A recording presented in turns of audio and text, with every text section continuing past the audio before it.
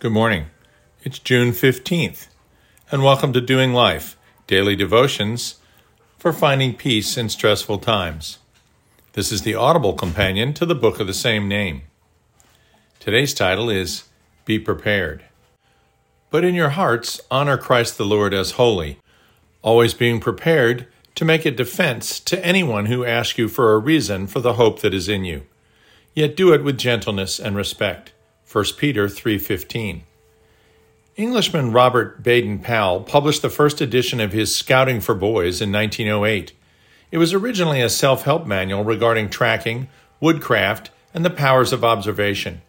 Its intent was to foster self-improvement and self-discipline in young men, so that they might be of increased benefit to the empire as dutiful citizens of the crown.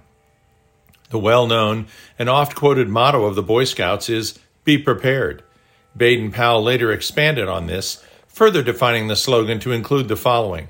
Number 1, be prepared in mind by having disciplined yourself to be obedient, and also by having thought out beforehand any accident or situation that might occur, so that you know the right thing to do at the right moment and are willing to do it. And number 2, be prepared in body by making yourself strong and active and able to do the right thing at the right moment and then to do it. You know by now that my family sails. Any sailor can tell you that racing success, cruising success, and just flat-out survival on open water all depend on being prepared. And barring a crew who are younger, stronger, and more fit than yourself as the skipper, you need to be prepared in both mind and in body. Now, admittedly, my Catalina 350 in Texas has bidirectional power winches and both a self-furling main and Genoa, not to mention an inboard diesel and autopilot, so that my preparedness in body need be somewhat less now that I am in my mid-60s than it was in my 20s. Nonetheless, the principle still applies. And parenthetically, the Greenwich 24, Ensign, Tartan 37, and Dark Harbor 17 that our family sails in Maine all have power nothing. In fact, the preparedness of mind overlaps that of the body, so that, for example, failing to remember to open the seacock for water intake to your diesel engine causes it to overheat and thus become only a very heavy, not very useful piece of metallic ballast. Now, there are lighter examples of not being prepared while sailing, like the time Tuffy, the miniature schnauzer, launched himself over the side of Fledgling, the classic wooden gaff-rigged Dark Harbor 17 in Maine. Both the dog and the boat are owned by my uncle, who was sailing by himself at the time.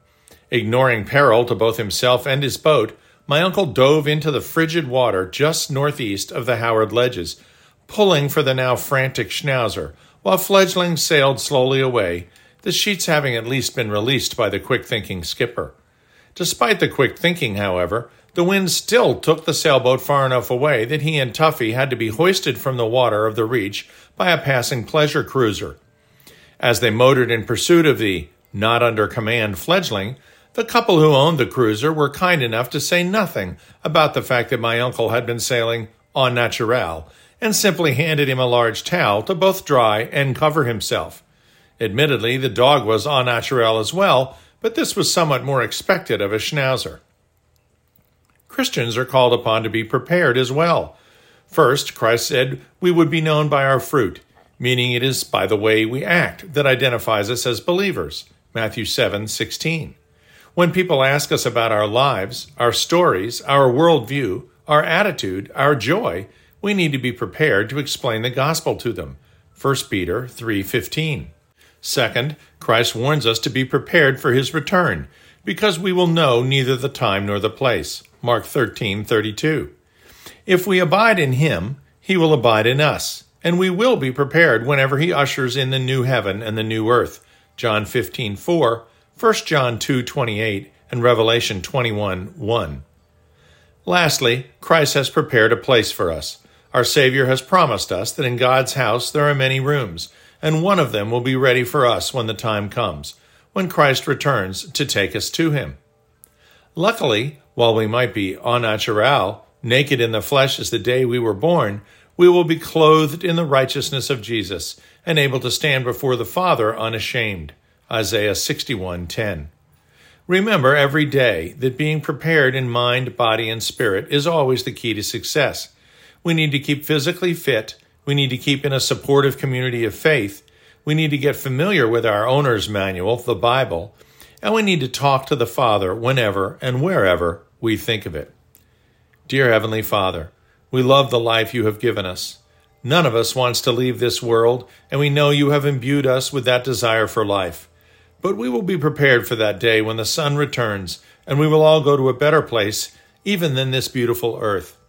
But before that day, and with the help of the Holy Spirit, we will remain prepared to give a defense of our faith and explain the love of Christ to others who still struggle under the burden of guilt and shame. Amen.